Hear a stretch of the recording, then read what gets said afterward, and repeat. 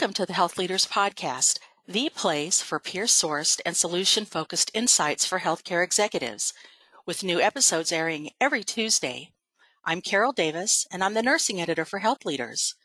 In today's episode, we'll be talking about taking long-term steps for nurse staffing. Joining me is Maureen Sintich, Chief Nurse Executive and Executive Vice President of Inova, Northern Virginia's largest nonprofit healthcare provider with 20,000 team members who provide more than 2 million patient visits each year. Maureen leads Inova's nursing professional practice team and 6 chief nursing officers representing Inova's 5 hospitals and nursing informatics. Throughout her 20-year career, Maureen has been responsible for nursing strategy, including models of care, staffing standards, patient experience, and the integration of population health initiatives. Maureen, thank you for being here. Hi, Carol. It's great to be here with you today. Thank you. So during the pandemic, there was a bit of a scramble to fill staffing, but now that some time has passed, organizations are taking more long-term steps for nurse staffing. To start us off, Maureen, as nursing shortages began to worsen, particularly during the pandemic, what were some of the temporary stopgap measures that were taken at Inova? Thank you. An emphasis on our people didn't begin with the pandemic. In fact, our people is one of Inova's values. And early on, we had 2 priorities: to provide a safe environment for our patients as well as our people. And so one of those efforts was ensuring that we had plenty of PPE. When there was a risk that face shields would be in short supply, our engineers and supply chain teams came together and said, we can make them. And everyone received a personal PPE kit that included their face shields. We offered refresher courses to our nurses who had recently left critical care, who could go back into the units and support the teams. And practice was changing rapidly, and we had a clinical team focused on the new evidence that in some cases was changing daily. Our nurse educators and clinical leaders were available and were visible. They were there. They were supporting our teams as we were learning new and different ways to care for our patients. Leadership visibility was critical.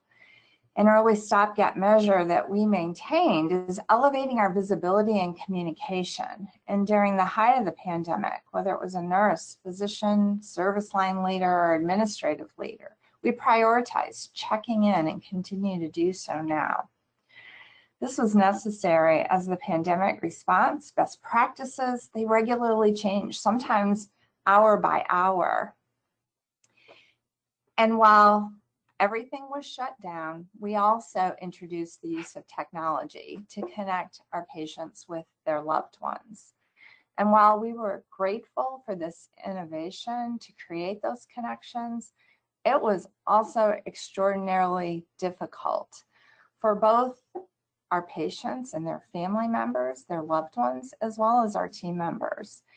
And so, I do believe that we are truly grateful for the learnings, as well as the fact that we know that it is safe to have visitors at the bedside again. Were there any other measures that were adapted or developed into permanent measures? As I mentioned, our leadership visibility, and we extended to a broader group of leaders, including non-clinical leaders. We implemented a tool called Cypher to both recognize our team members as we learn what they're most proud of, as well as to identify those opportunities that they may find challenging. The great thing about the tool is it facilitates our ability to close the loop and to communicate any follow-up items with the team. Prior to the pandemic, we had a robust tele-ICU for remote monitoring of our critically ill patients, and we continue to use our tele-ICU, but we're also seeking opportunities to expand those services. And we implemented telemedicine for virtual visits as well. And how are these measures performing for Inova? Telemedicine has been a critical part of our transformation. In 2020, we provided more than 185,000 virtual visits for behavioral health, primary care, and chronic disease. And while our patients are coming back into the office, we are still using virtual telemedicine for the care that we provide. Now, how have travel nurses fit into Inova's staffing strategy, both now and in the future? Like many of our colleagues across the country, we brought in travel nurses, and we continue to have travel nurses in our facilities. We also recognize that we can't compete with the travel nurse salaries, but we're very focused on our work environment, and what we can compete with is creating that sense of purpose and belonging as well as well-being. We know that nurses want to be involved in meaningful work.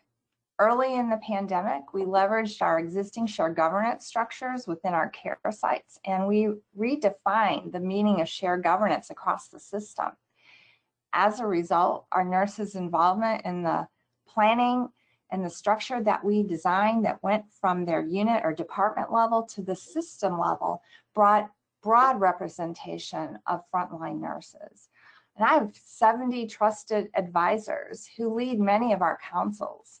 They're focused on professional development, improving quality nursing informatics, and improving technology and documentation, holistic care and caring science, research and evidence-based practice implementation, and many other areas.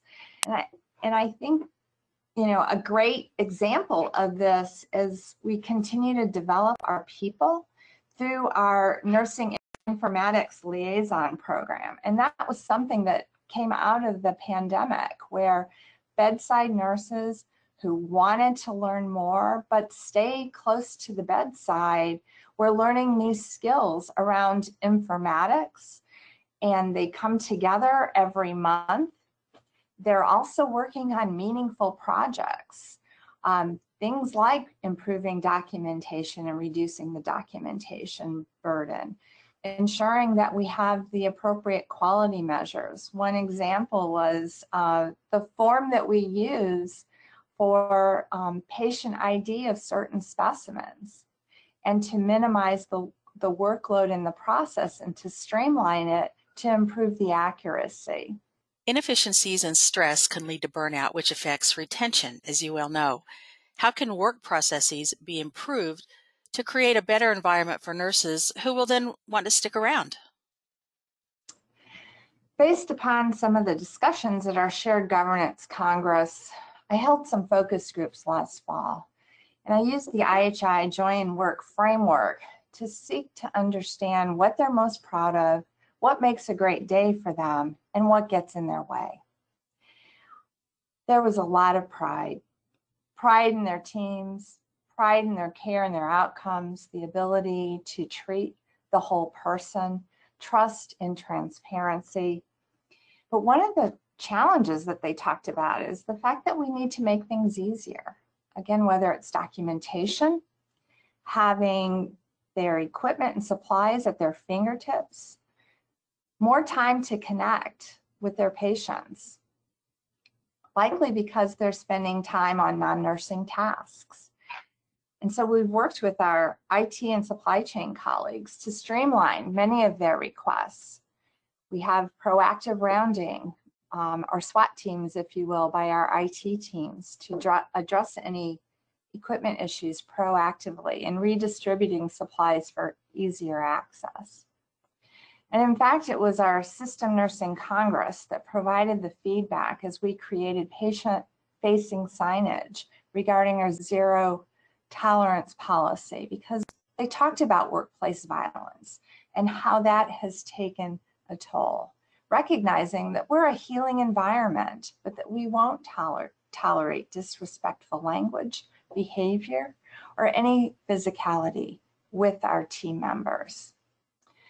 You know, if there's anything that the pandemic highlighted, the mental health crisis as a whole, but it's also exponentially impacted our healthcare team members, and our nurses.